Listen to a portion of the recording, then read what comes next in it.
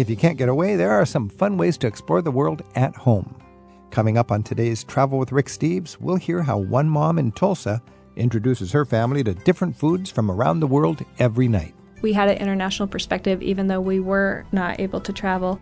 We'll look at the after-dinner customs in Italy that keep everybody lingering at the table. An American might say, wow, I'm feeling a bit full. But an Italian will say, oh, absolutamente, you need to have a digestivo. This is exactly the perfect finish to the dinner for you, and you must try it. Learn what food they're most proud of in Spain. Italians, they have better gelato. French, they have better cheese. But we have the best ham.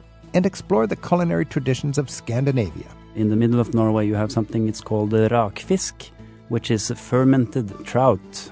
Traditional doesn't always mean that it tastes good. Get a taste of the world in the hour ahead. It's Travel with Rick Steves.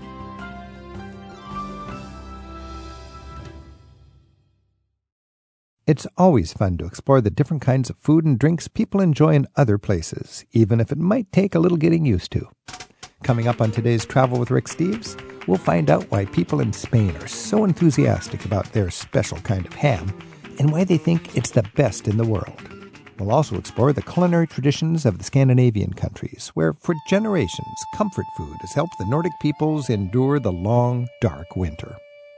We'll also hear why going out for a meal in Italy is often the evening's entertainment, where the after-dinner customs can keep you lingering at the table and enjoying the company of friends.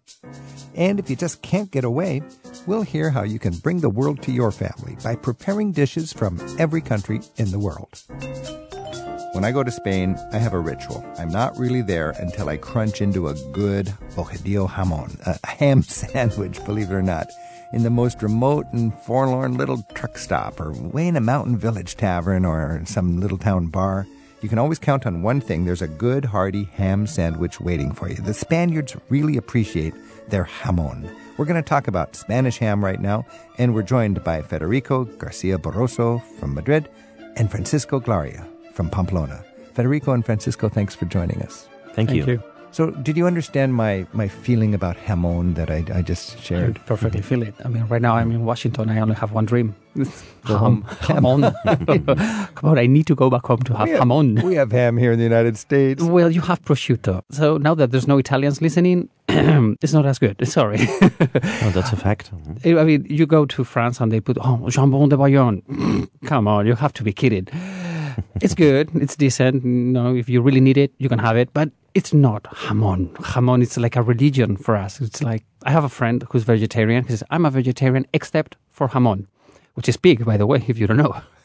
I can understand. Hey, Federico, what do you think about jamón in Spain? What does it mean to you? I know actually some vegetarians that they just eat vegetables and jamón, Mm-hmm. With all my respect to Italians and French, Italians, they have better gelato, French, they have better cheese, but we have the best ham, We talk basically about the race of the animal, a black pig that we call that black hoof, okay? Mm-hmm. And the way we feed the animal with those acorns, okay? No chemical products.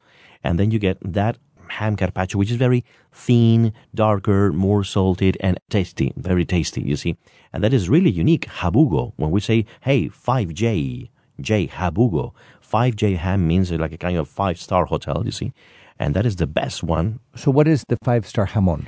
The 5J jabugo. Especially there are several regions in Spain. Those pigs are mostly, happily living in western Spain next to Portugal. Some of them are in Portugal. So they're happy, they're running around free. Exactly. What do they feed the best? Acorns, nothing more than that. They're happy. That's all they eat. Exactly. And then you get that ham. I can even tell something more. We have ham in Spain is just the best. We have something quite exotic also for Americans in Spain, something called, with my Castilian accent, I could say cecina, or cecina, if you want, which is the ham coming from the beef also, and that is located in León, in northern Spain.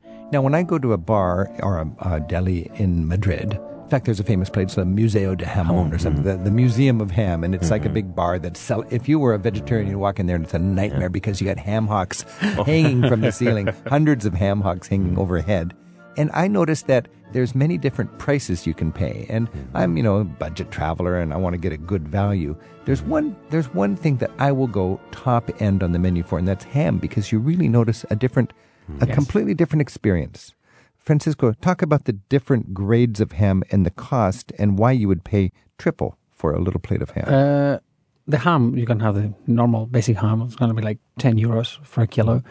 Don't need that. Make an experience out of it. Life is too short to have mediocre ham.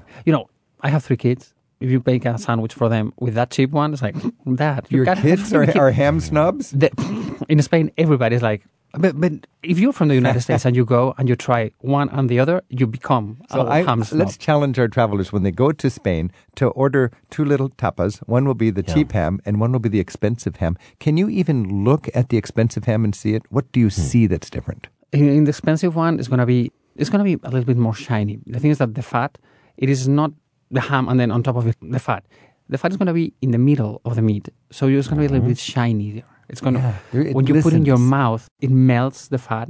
So in all your mouth is like completely incredible flavor that lasts like for 3 minutes. Federico, can you just take a little piece of the finest jamon and put it in your mouth and tell us what happens? Yeah. Well, let me tell Americans that what we are describing, Francisco, we basically talk about Serrano ham and Iberico. No? Serrano and Iberian ham is actually the top quality one, okay? Serrano is just ordinary ham. Basic ham. Yeah, like the Italian one, like the French one. I was going to say you can feed your children, but no, not mine. No, the kids it's will good, even call it's good enough, it's smooth, Feed the tourist. But the other one is darker, slightly more oily, you see, and thicker, in my opinion, a little bit more cured, you see. Actually, even the fat is not really unhealthy, you see. You place it on your tongue and it just does this wonderful little massage almost. Totally. Actually, we don't even order bread. Occasionally, we order those little sticks of crispy bread, but not really. Little bread stick. Exactly. But you take it, I like to eat it with my fingers. It's sort of designed to be with your fingers. You have to. That's the way to do it. That's true. We are finger food people. I think part of it is how it's the art of cutting it. I understand. You've got the ham hock is on a vise. What do we call this thing that? Jamonero. A jamonero. And then artfully, the waiter or the expert will cut it. Or you at home. Or at home, if you've got one at home. Everybody has one jamonero at home. What's the art of cutting the ham hock? Well, to cut it, you have to cut it very slowly, very thin, and you shouldn't break the fibers of the meat. So it's very difficult. In fact, if you, for example, in a wedding reception, you have to hire a very good jamon cutter. You hire a ham cutter. And the good ones, they make good money. So how can, Federico, how can one ham cutter be better than another? I mean, are there guys that are known as this man you want at your party? Exactly, because those men are the ones that, those are specific professional people that they really know how to cut ham and cheese. Know, and they are in a special section, just showing, because they obviously like to show it to everyone, the way they do it, They look like fiddlers, they really. Right. I went to a fine restaurant in Cordoba, and the guy reminded me of a fiddler. Totally. Loving his violin, and he was cutting that ham hock. With a very long and thin knife, and the secret is to make that thin carpaccio, what we call actually, come on, why not that Italian word, you see, that thin slide of ham, and they are masters. I mean, not everyone is really able to do that. This is Travel with Rick Steves. We're talking ham in Spain, jamon, and we're joined by Federico Garcia Barroso from Madrid and Francisco Glaria from Pamplona. Chorizo is a spicy ham, isn't it? Or well, let me tell you, Rick, that the spicy chorizo is the one that we actually know in Mexico. In Spain, we occasionally find some spicy chorizos, but it's not so common spicy food in Spain. We have several chorizos. Chorizo a la sidra, cider. That's where I come from. That is the one that you like. Tell us something about chorizo. Well, chorizo a la sidra, it's chorizo, which is what you know as a chorizo, but you don't fry it, you boil it in cider.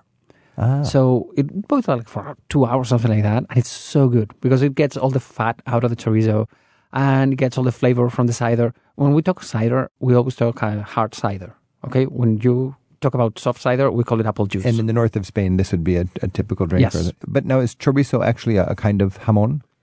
No. It's pork, though. It's pork. Let's say it's the youngest brother of the ham. Okay. So it's more of it's kind of a simpler food compared to the fine jamon. There's some very good chorizos, but nothing to do with ham. Yeah. Well, chorizo is actually a mixture of different meats, different parts of the animal, you see.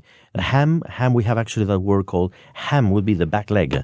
So the good ham needs to be the back leg. Exactly. And then the front leg is called paleta, which is also very good. Maybe you can get 100 grams of top Iberian black hoof ham, acorn ham for roughly no more than 20 euros, no more than that. Okay, paleta will be roughly 18 euros and jamon 20 euros, no more than that, okay? So it's pretty close. Yeah, pretty close. Is there an art of matching the local cheese with the ham? Is that considered a good, in Italy they would say a good marriage? Oh, absolutely. I mean, just take a good manchego cheese from the land of La Mancha, Don Quixote. Take one of those hams from Jabugo and take a good glass of wine of Rioja or Ribera, and it's all done. That's a dinner. And then you That's go a have dinner. it. I can see right there some manchego, some jamon iberico. The biggest problem is that you start, just a little bit of ham, a little bit more, God, a little bit, and suddenly you see the bone. It's like, I've ate it all.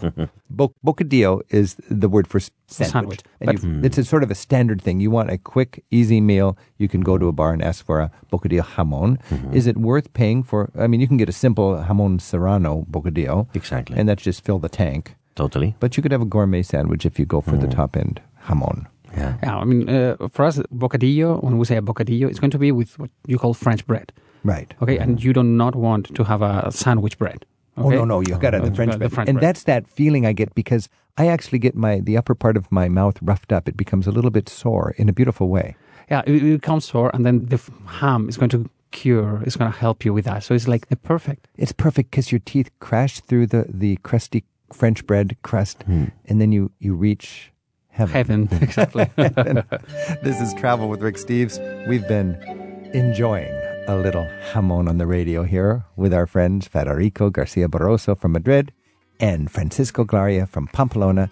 And I think when I go back to Spain, the first thing I'm going to do is find some little bar and ask for not a sandwich, but a little tapa with jamon iberico. Perfecto. Bien. Gracias. Muchas gracias. Gracias.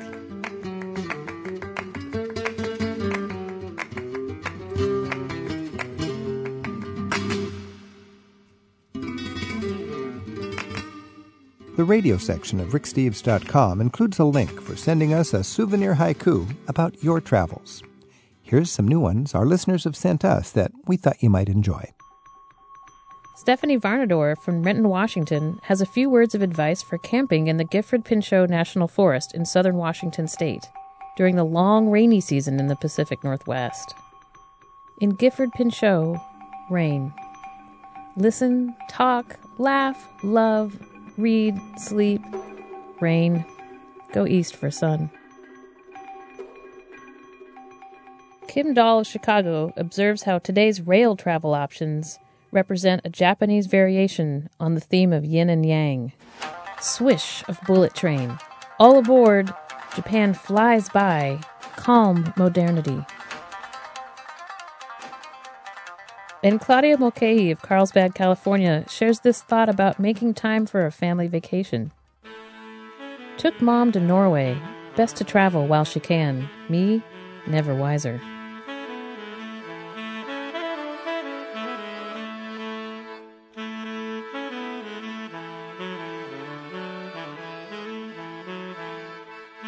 The long, dark winters of Norway make for some distinctive culinary traditions. Up next on Travel with Rick Steves, we explore the comfort foods of Scandinavia. And later, we make time for dessert in Italy as well. The cost of living makes it expensive to eat out in the Scandinavian countries. So what should you expect to eat when you're in Sweden or Norway or Denmark? Your options vary from Europe's top-rated experimental Nordic cuisine in Copenhagen to the fish and game that get rural northerners through the long, cold winter.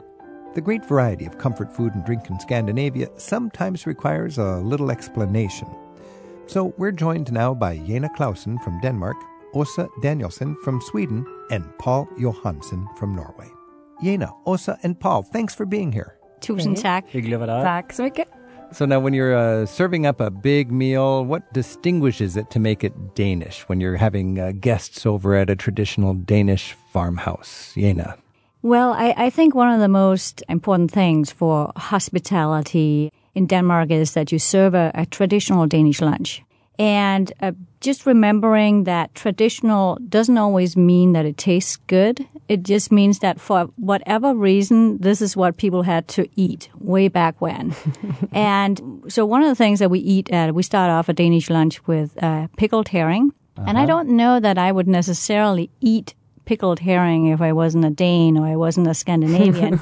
It just means that, we have the luxury here to eat fresh fish sometimes. If we have to go a step down, we go to frozen fish. And then a step further down is pickled.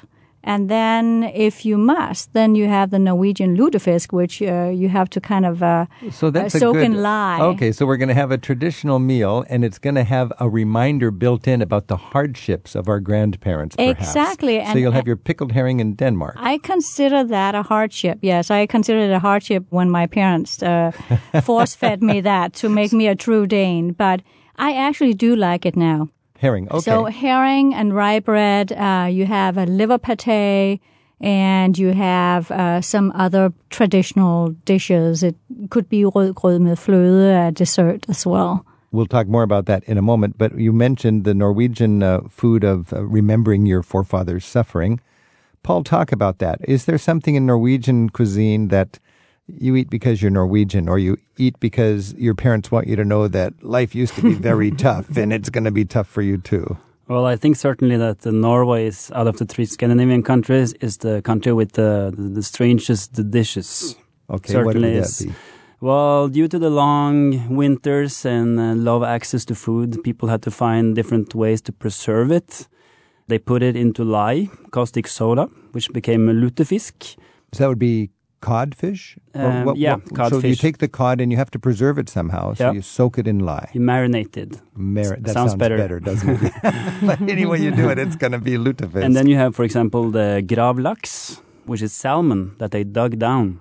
And you have dug down, meaning they buried the salmon? Yeah, they buried the salmon. Really? So it's kind of like in Iceland, they would bury a shark. Yeah, it's the same. Similar thing. We bury did it it with the salmon. So it rots in a more edible way. The gravlaks doesn't rot, but in the inland areas in the middle of Norway, you have something it's called rakfisk, which is fermented trout. So it doesn't need to be saltwater fish to be miserable. You can take a freshwater fish as well. And let it ferment and then eat it. It has a very strong taste to it. Personally, I have quite a complicated relationship to that dish. How so? Tell me about your complicated relationship with the fermented trout of the center of Norway. The thing is that this kind of food, if you're an adult in Norway, you're sort of expected to eat it during Christmas, for example. So I always sample a little bit of it. Just sort of like saluting the flag. Yeah. It's just something you have to do. And then part of your Pledge of Allegiance is firewater, isn't it? As well. We have something, it's called aquavit, which is a potato liquor. It probably makes the fermented fish go down easier. It does. We'll talk more about akvavit in a moment, but I want to go to Sweden now. And Åsa, when you think about something that would be quintessentially Swedish, would it be stinky and rotten, or would it be something that's a little more delightful for the children? Well, we have it all. We have the stinky and rotten, and we have the pickled herring. But the Swedish dish is of course, the Swedish meatballs with the lingonberry jam on the side. That's very typical to eat. With your meat, to eat something sweet and sour. That's very typically so the lingonberry Swedish. with the Swedish meatball, and Swedish pancakes also come with lingonberry. No, not with lingonberry. That would come with the raspberry. With raspberry. Raspberry but, jam. In America, I believe when we go to a restaurant and have Swedish pancakes, it comes with lingonberry. Well, that's an American invention then. Really? I didn't know that. It is. Next time I order my Swedish pancakes, I will say, excuse me, this should be with meatballs. Exactly. And I'd also like to add that the Swedes, they're so famous for these meatballs. But in Norwegian, we have something much better, and it's called meat cakes.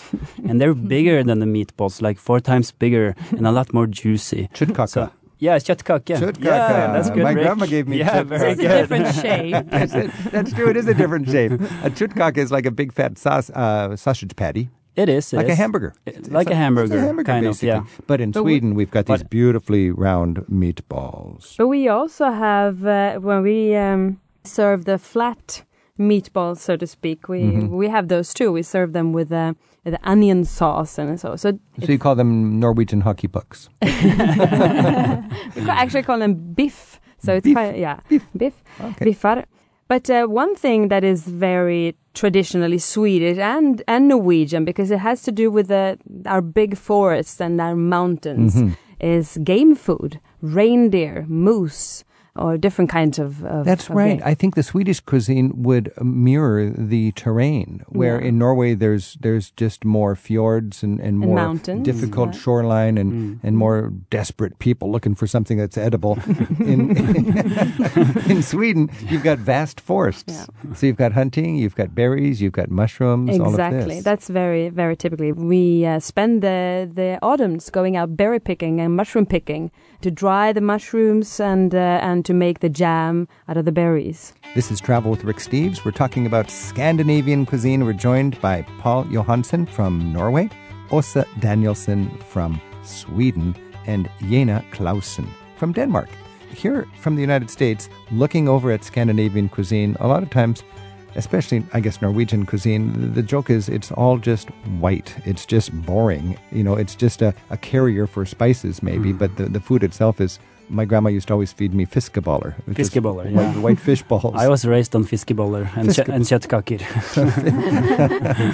Fish balls and meat cakes. Yeah. But now, Scandinavian cuisine is sort of coming into its own, and it's sort of trendy.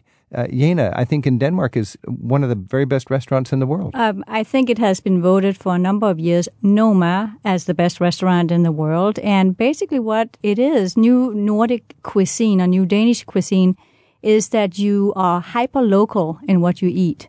So you go out to the beach and you find out what kind of things are out on the beach. And it may be... an interesting grass they taste. It might be all of these microclimates. If the wind is in the west, then on the other side of the hill, there'll be a special mushroom. There will be a special grass that can be eaten as a salad. And that is something that is very special to Scandinavia right now.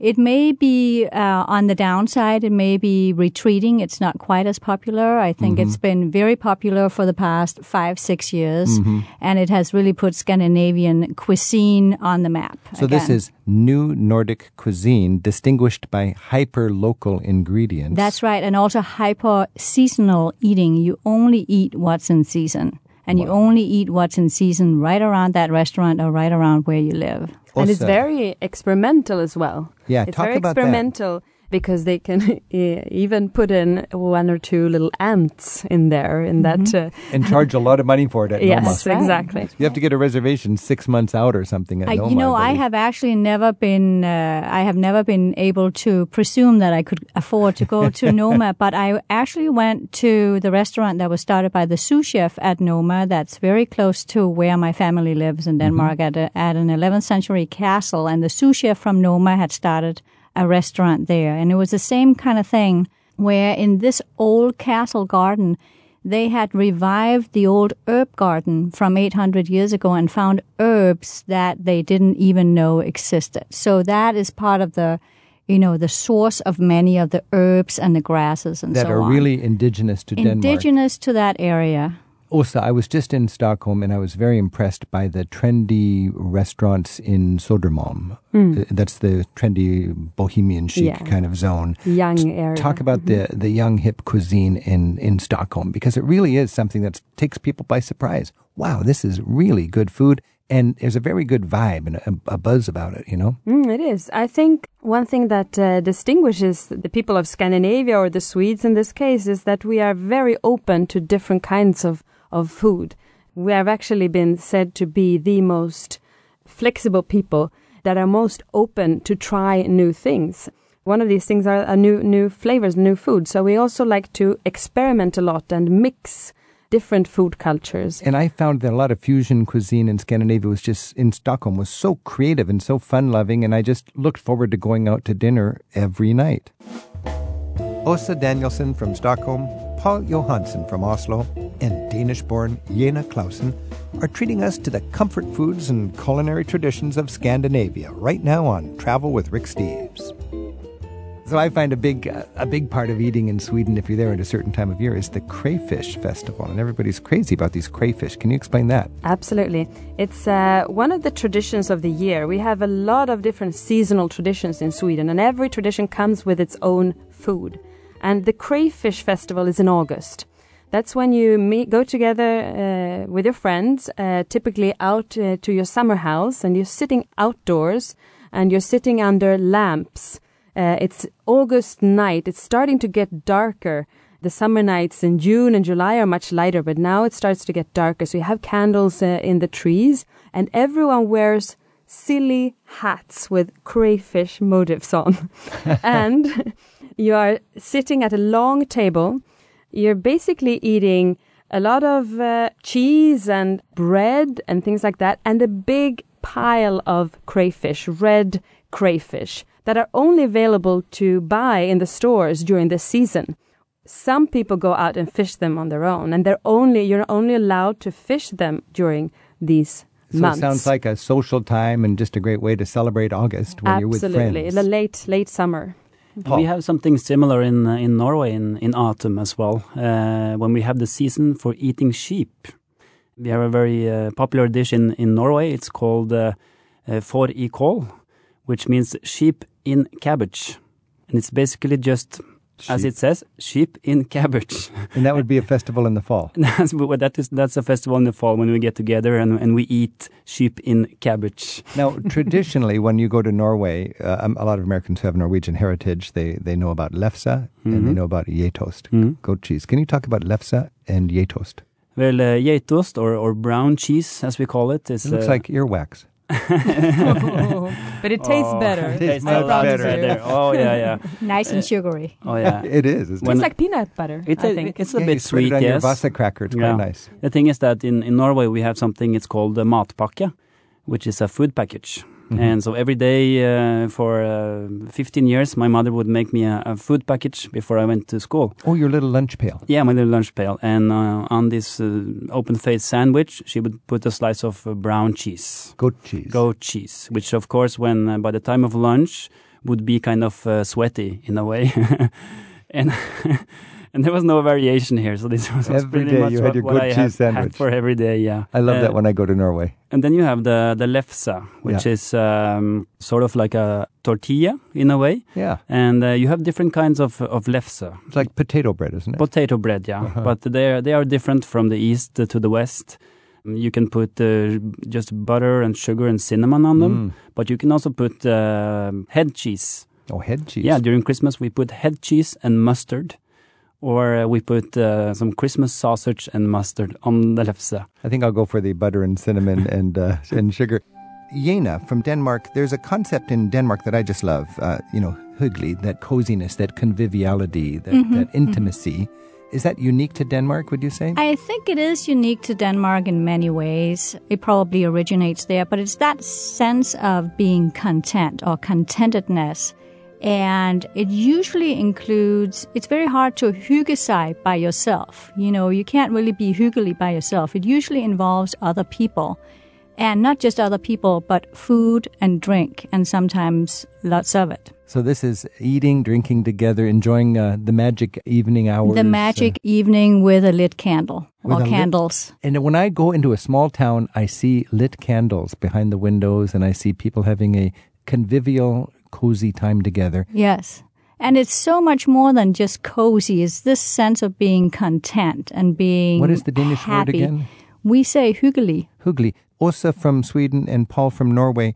Is that a distinction about Denmark, or did they just grab the word first? Are they better at hyggelig? Well, they certainly use the word a lot more. So maybe that does mean that they are better at it. But we actually have a word that we use in Norway as well. And what is that? And that is koselig. Koselig? Yeah. Or kose seg. Okay. Which means to have it cozy. To have it cozy? Yeah. And Åsa mysigt in Sweden. Okay. Mysa, so you have to cozy yourself. Oh, right. So we have 3 versions. But the Danes use that word a lot, hyggelig. Yeah. And it's a nice thing when you're traveling in Denmark. Even in the big city, you notice this hyggeliness. This is Travel with Rick Steves. We're talking about Scandinavian cuisine. We're joined by Paul Johansson from Norway, Åsa Danielsen from Sweden, and Jena Clausen from Denmark. Just talking about all the Scandinavian food makes me want to travel back up to Norway, Sweden, and Denmark. And in each country, I believe there is this enthusiasm for the firewater. Can each of you tell me just a little bit about the akvavit or the brandy? Yeah, the akvavit. So you find akvavit in all the 3 Scandinavian countries. But of course, each country will claim to have the best. So what's the Norwegian akvavit all about? We have one special akvavit, which is called the Linja akvavit. And this is a potato liquor. And after it has been distilled, They put it onto oak barrels. They put the barrels onto a ship, and they send the ship across the equator and back again. So it gives a special flavor to the aquavit. From the barrel and from the movements of the ship and from the salt. Gotcha.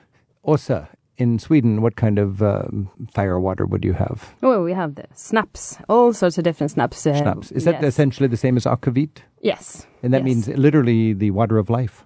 Yes, it does. We tend to put different herbs in it. And I think the thing that distinguishes Swedish tradition concerning aquavit most is how we drink it. Because we all do the cheering, skål. But in Sweden, we have the snaps songs. We have hundreds and hundreds of different snaps songs. So one party, Swedish party, whether it's the midsummer or the crayfish party or for Christmas, it's all along, sing-along festivity. Snaps songs, that's great. Yes. Now, Jena, in Denmark, you have a passion for the skål, and there's a proper way to do it. Can we close our discussion with you just leading us in a good Danish toast? Absolutely. So what we do, again, is we raise our glasses, and this would be the small shot glasses. We raise them no higher than our eyebrow, and then we make quick yet meaningful eye contact with the people around the table and say, skål. Skål. Skål. And then we have a sip. Good. And then we say skål again, and quick yet meaningful eye contact. Skål. Skål. Skål. And it looks like our Norwegian and Swedish friends know just how to do this properly. And we don't necessarily clink the glasses. No. Exactly. But we do enjoy a little sip and the togetherness of good people at the same table. Jena, Åsa, Paul, tusen tack. Skål. Skål. Tack. Skål. And how do you say good appetite in Norwegian? God appetit. In Swedish? Smaklig måltid. In Danish? Velbekomme. Velbekomme. Tack. Tak. Tusind tak. Don't get up from the table just yet. Up next, we'll get acquainted with the delightful after-dinner customs you'll find in Italy. And Sasha Martin shares the story behind her family's global table adventure and the healing power of preparing a good meal. That's all just ahead on Travel with Rick Steves. Not only does dinner in Europe start much later than it usually does in the U.S., but in countries like Italy, it promises to be a multi-course highlight of your evening. By dessert time, the table often resembles a cityscape full of glasses and dishes from what you and your table mates have been enjoying. For a look at the delightful after-dinner customs of Italy, we're joined a tavola by Caterina Moore. She's a former restaurateur who now specializes in guiding visitors around Italy. And Stacy Gaboni is an American-born artist and tour guide who lives in Venice, where her husband runs a restaurant in Cannaregio. Stacy and Caterina, thanks for joining us. Thank you. Buongiorno. So in Europe, especially in Italy, a slow meal is a good thing. There's no attempt to turn the tables. I mean, Stacey, I don't think there's anything other than a slow meal in Italy. I've never experienced one that went fast unless I was by myself. So it's a convivial social experience. It's an absolute social time. I think by the time you're licking off that last piece of sauce of your plate, you're starting to talk about what you're having for lunch tomorrow. So, che cosa facciamo per pranzo? And your husband, Domenico, runs a delightful restaurant in Venice, Ristorante Bentigodi. And does he ever talk to you about, we need to turn the tables more? Never. To get more Absolutely gross not. income? Never. In America, that would be a bottom line issue. It's not really a good business decision, I would say. But it wouldn't work in Venice, would you? I mean, it's not in his character to want people to leave. As a matter of fact, he wants you to stay and keep talking, and perhaps he'll sit down and join you at the end of your meal. In fact, I've found that one of my favorite things is after basically all the people who've enjoyed their meal, most of them are gone. There's a few people sitting there. They've been enjoying the local wine, and the chef comes out and he wants to play. Absolutely, because he's all frisky and over, and letting loose. He's not under stress. And exactly. It must be gratifying for the chef to come out and hang out with the people who just spent 4 hours enjoying his cooking. In Venice, you meet people from all over the world. It's a fantastic, I love that. sharing of culture. Caterina Moore, to me, a lot of people will assess a restaurant early in the evening and it'll look touristy. And then they'll go back later on, a different atmosphere. If the restaurant is filled with Italians, you certainly know that they will be there at the end of the evening. And you could drop in at 8 o'clock and it's filled with Americans, come back at 10, and all of a sudden it's filled with Italians because they will eat later, as Exactly. is the case in Europe.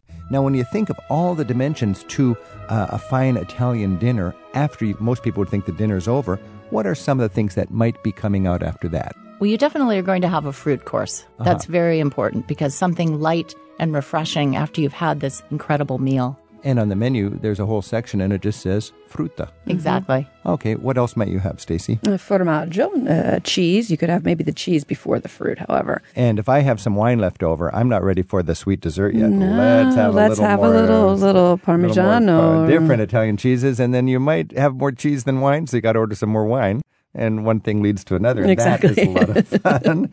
And then you get into the desserts, and you might complement that with some sweet wine. Katerina. Absolutely. So there's a wine that's going to go with each course, and that's the beauty, because you're going to have this full experience and fabric of life. And it's almost as if the meal itself is imitating our life experience. So you've got your sweet wine, Vinsanto. Vinsanto, yeah. Stacey, talk about a Vinsanto. Well, it's pretty popular in Venice because we've got these fantastic biscotti that come from Burano, excuse me.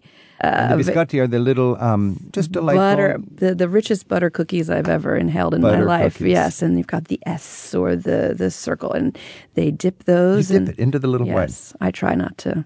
And there's nothing that's completely addictive. acceptable. It's absolutely acceptable and a delicious way to end the meal. It's almost a ritual. Yes, be careful of ordering dessert and accepting biscotti and Vinsanto because really it's then breakfast time. And if you're not ready to go yet, what else do we have? We've got digestivo. Caffè corretto. Talk about that a little bit. So a digestivo is so much part of the tradition. And an American might say, wow, I'm feeling a bit full. But an Italian will say, oh, absolutamente, you need to have a digestivo. This is exactly the perfect finish to the dinner for you. And you must try it. And what is a digestivo? Well, they might slap a nice bootleg and smelling grappa in front of you, and you think, oh no, how am I ever going to get that down my throat? And you'll manage. And they're right. It works. It literally helps you digest this wonderful meal you've just had. So you feel like you just ate half of Venice, and then they bring out these little firewaters. Exactly. And it often they offer them to you. And if you're having a good time, and if you've gone through all of these courses with the restaurant, what about the price? Do you talk about the price for these things? Do you for these extra things? Oftentimes at the end of a lovely full meal, the restaurant will bring a little finish for you, a little digestivo, just a small little thimble of it. On the chef, yes. It's pretty common. It's pretty common in Italy. I have these images of just sitting back and, loosening my pants a bit and then marveling at how many friends I've got at the table and how much fun we've had, how much time has gone by. Exactly. And how much is on the table right now in the way of just reminders of all the things we have consumed, liquid and solid. And then it's time for a cup of coffee. A coffee, and I think a lot of us Americans we don't generally drink coffee at 11 p.m. But it's absolutely acceptable to do that. And a little caffè corretto with a little shot of sambuca in your espresso, or a pretty touch popular. Of grappa, or a little touch grappa. of grappa in your espresso. Yeah. In your espresso. Yes, now, just a touch. Now you call that caffè corretto. Corretto. Does that mean correct? It's corrected. So coffee, I want my right? coffee. And I want it correct. Corrected coffee. Corrected. So not just a shot of espresso. Slightly better that way, right? But you pop in a little bit of the local firewater. Exactly. Wow. So you, Stacey and Katerina, you've enabled us to essentially double the joy of a fine meal in Italy. Yeah, don't forget those extra details at the end of the night. By knowing how to stretch out the experience and hang out long enough to actually get to give the chef a nice mille grazie. Mille grazie. Mille grazie. Mille grazie. How do you say, it was so delicious? Is there a fun way to say? Delizioso. Delizioso. Grazie. Sfizioso. And what is that? That's just like the most delicious flavor, sfiziosa. And Stacey Gaboni, how could you give the ultimate compliment for the food in Italian? Oh, well, there's always the grazie, chef, at the end. A little round of applause. I think my husband puffs up over that. Bravo. It's hard work to be back in the kitchen and hearing all that fun conviviality. And I guess another note would be, don't refuse the chef if he offers you a digestivo. Just accept it. You don't, if you don't want to drink that bootleg grappa, then you just push it to the side. But accept it, right? Chefs are, I was going to say, famous, even notorious for bringing one extra inning out. Or putting the bottle on the table or something like that. Culturally acceptable. Embrace that difference that we might have. I'm so excited. I want to go back and do it again. Stacey Gaboni and Katerina Moore, thank you so much and buon appetito. Buon appetito. Buon appetito. Grazie, Rick.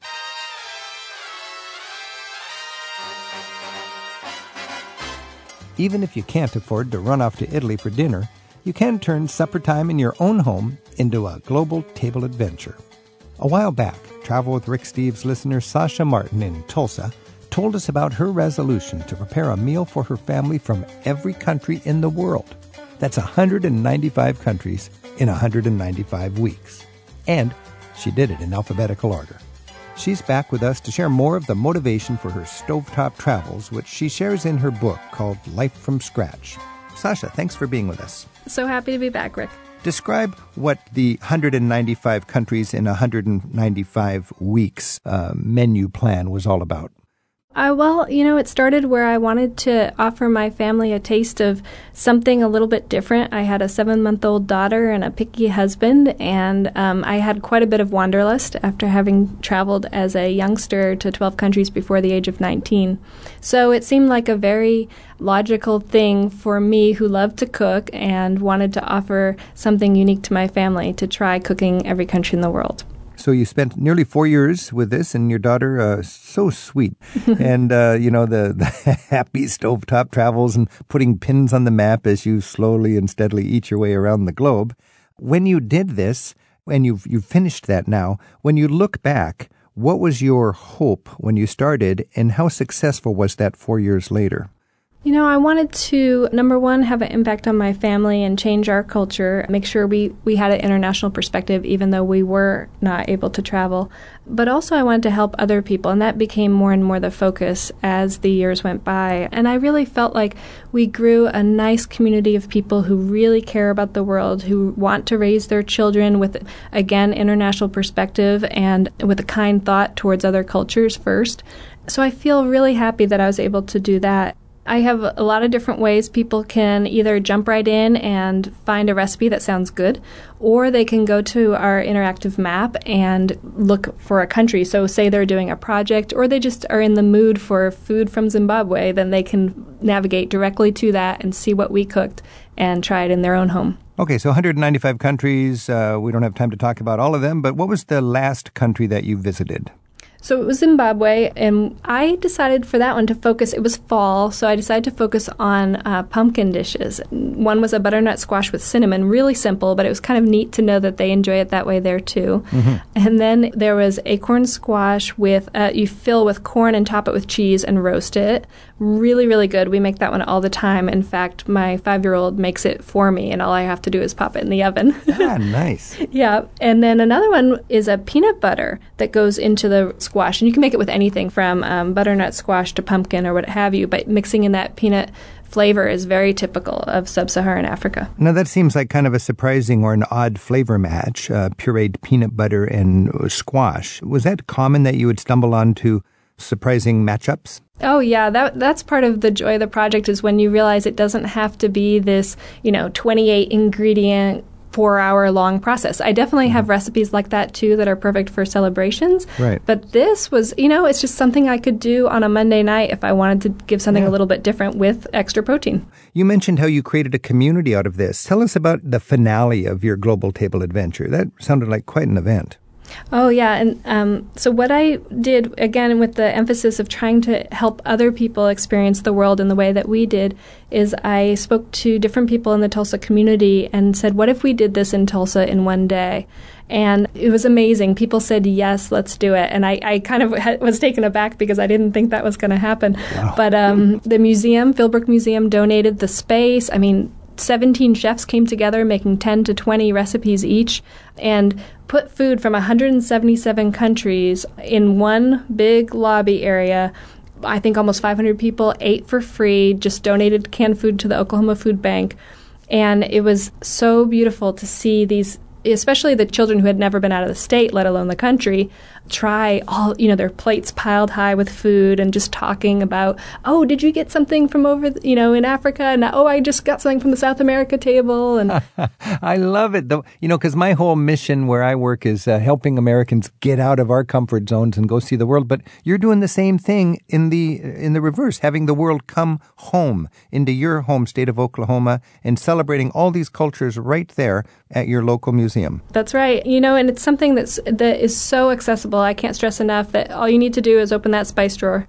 Sasha Martin is the author of Life from Scratch, a memoir of food, family, and forgiveness. And on her website, you can read how her obsession to cook from around the world for the past 4 years has helped her deal with her past. Sasha also provides more than 600 international recipes and even tips for school lunches from around the world at globaltableadventure.com. Now, Sasha, we've been talking about the Global Table Adventure, and this book is, it seems like the Global Table Adventure, serving your family a different cuisine every week for 195 weeks, that's just the springboard for something really deep.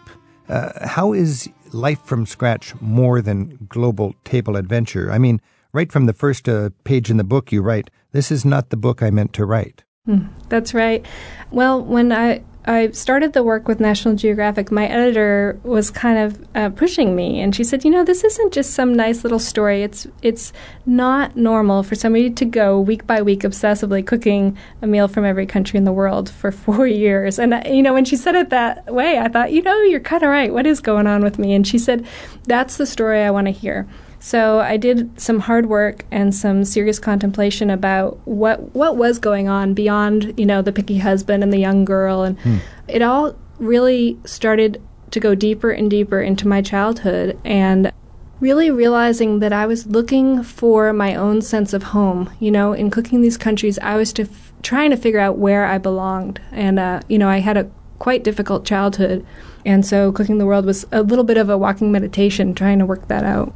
So you write that food can help you heal. How can the foods of other cultures heal a damaged childhood or a broken heart? Well, for me, if I go back and think about the earliest part of my life, we were always coming together around the kitchen table in a very, not just a sort of a nice, happy way, but in the fact that that was the only place for us to come together. My brother and I, we slept in the living room. We didn't have a bedroom. And I never felt poor, but my mother was on welfare, and when we came together in the kitchen that way, it was just a time of healing where everything was okay. And she made international food, of course, which was the biggest inspiration for the Around the World Eating Adventure for me. She was trying to create foods from her Italian-Hungarian background for us, even though we were just struggling. She didn't let money get in the way. And so we were eating chicken paprikash and, rolled crepes and German tree cake, which took all day to make on a rainy day, 19 layers. And she made sure we had that beautiful childhood we needed. She had gone to the grocery store, it was a health food store, to try to buy the ingredients. And they wouldn't sell it to her because they didn't take food stamps. And she, rather than just let it go, she went home and hemmed some more pants and made sure we could get back to that store and buy that, some very expensive ingredients, really. I mean, it has marzipan and chocolate and almonds and all these things that do add up in price. But she made sure it could happen. Wow. And later, when I cooked the world for Germany, I made that cake. And it was at the time that my husband, who does have some heart issues, atrial fibrillation, so he had a severe episode of this, and I'm trying to make this cake, which is already bringing me back into this sort of memory of this earlier time, and I'm having to take him to the hospital because he can't breathe and his heart's going out. And just to give you a little background, in my childhood, I was in and out of foster homes. After the age of 10, I moved in with permanent guardians, and my brother I ultimately lost. And so I have this real sense of things kind of escaping my control. And I think a lot of Cooking the World was about finding control in an uncontrollable world. And, I didn't even realize that at the time, but when he had this heart episode and I'm taking him to the hospital and I'm smelling the smells of when my brother was ill, and I'm totally overwhelmed with emotion. Then we get home and I have to finish decorating this cake, and I'm thinking, I finally understand why my mom insisted on making this cake, because 19 layers, step by step, she pushed through no matter what. And, sometimes that's all you can do. I can't control if my husband is going to have a heart attack or something like that's going to happen. But I can make this cake, and I can move forward day by day. Sasha, you had a brilliant editor at National Geographic that encouraged you to go deeper than just the fun of broadening your picky child's palate. You also included details about being separated from your mom when you were 12 years old. and then being placed in the care of guardians who took you to live for a while in Europe. It sounds to me like the healing properties of good food helped you back then also. Oh, yeah, because my mom was, teaching me to love the food of our heritage despite trying circumstances. But then I go with this new family away from anybody and anyone I'd ever known or loved, and I'm in this whole new world of food and walking through the streets of Paris, totally brokenhearted, missing her, missing my brother, but yet the food is pulling me through and along, and I hope it offers other people hope that whatever they're going through, that maybe food can be a pathway to healing for them as well. Sasha Martin, her book is Life from Scratch, a memoir of food, family, and forgiveness. Sasha, thanks a lot. Thank you so much, Rick.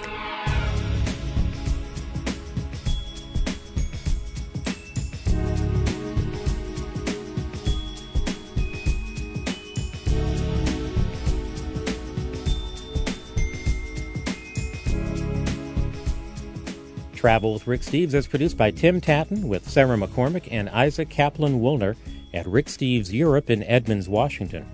Thanks for studio help this week to KWGS Tulsa and to Gretchen Straub for reading this week's Travel Haiku. We can email you the dates and topics of our next recording session so that you can talk with Rick and his guests. Look in the radio section of ricksteves.com where it says sign up for radio news. Rick Steves teaches smart European travel. At ricksteves.com, you'll find an archive of interviews from his radio show, free audio tours of Europe's top sites, and a world of information to help turn your travel dreams into smooth and affordable reality. Begin your next trip at ricksteves.com.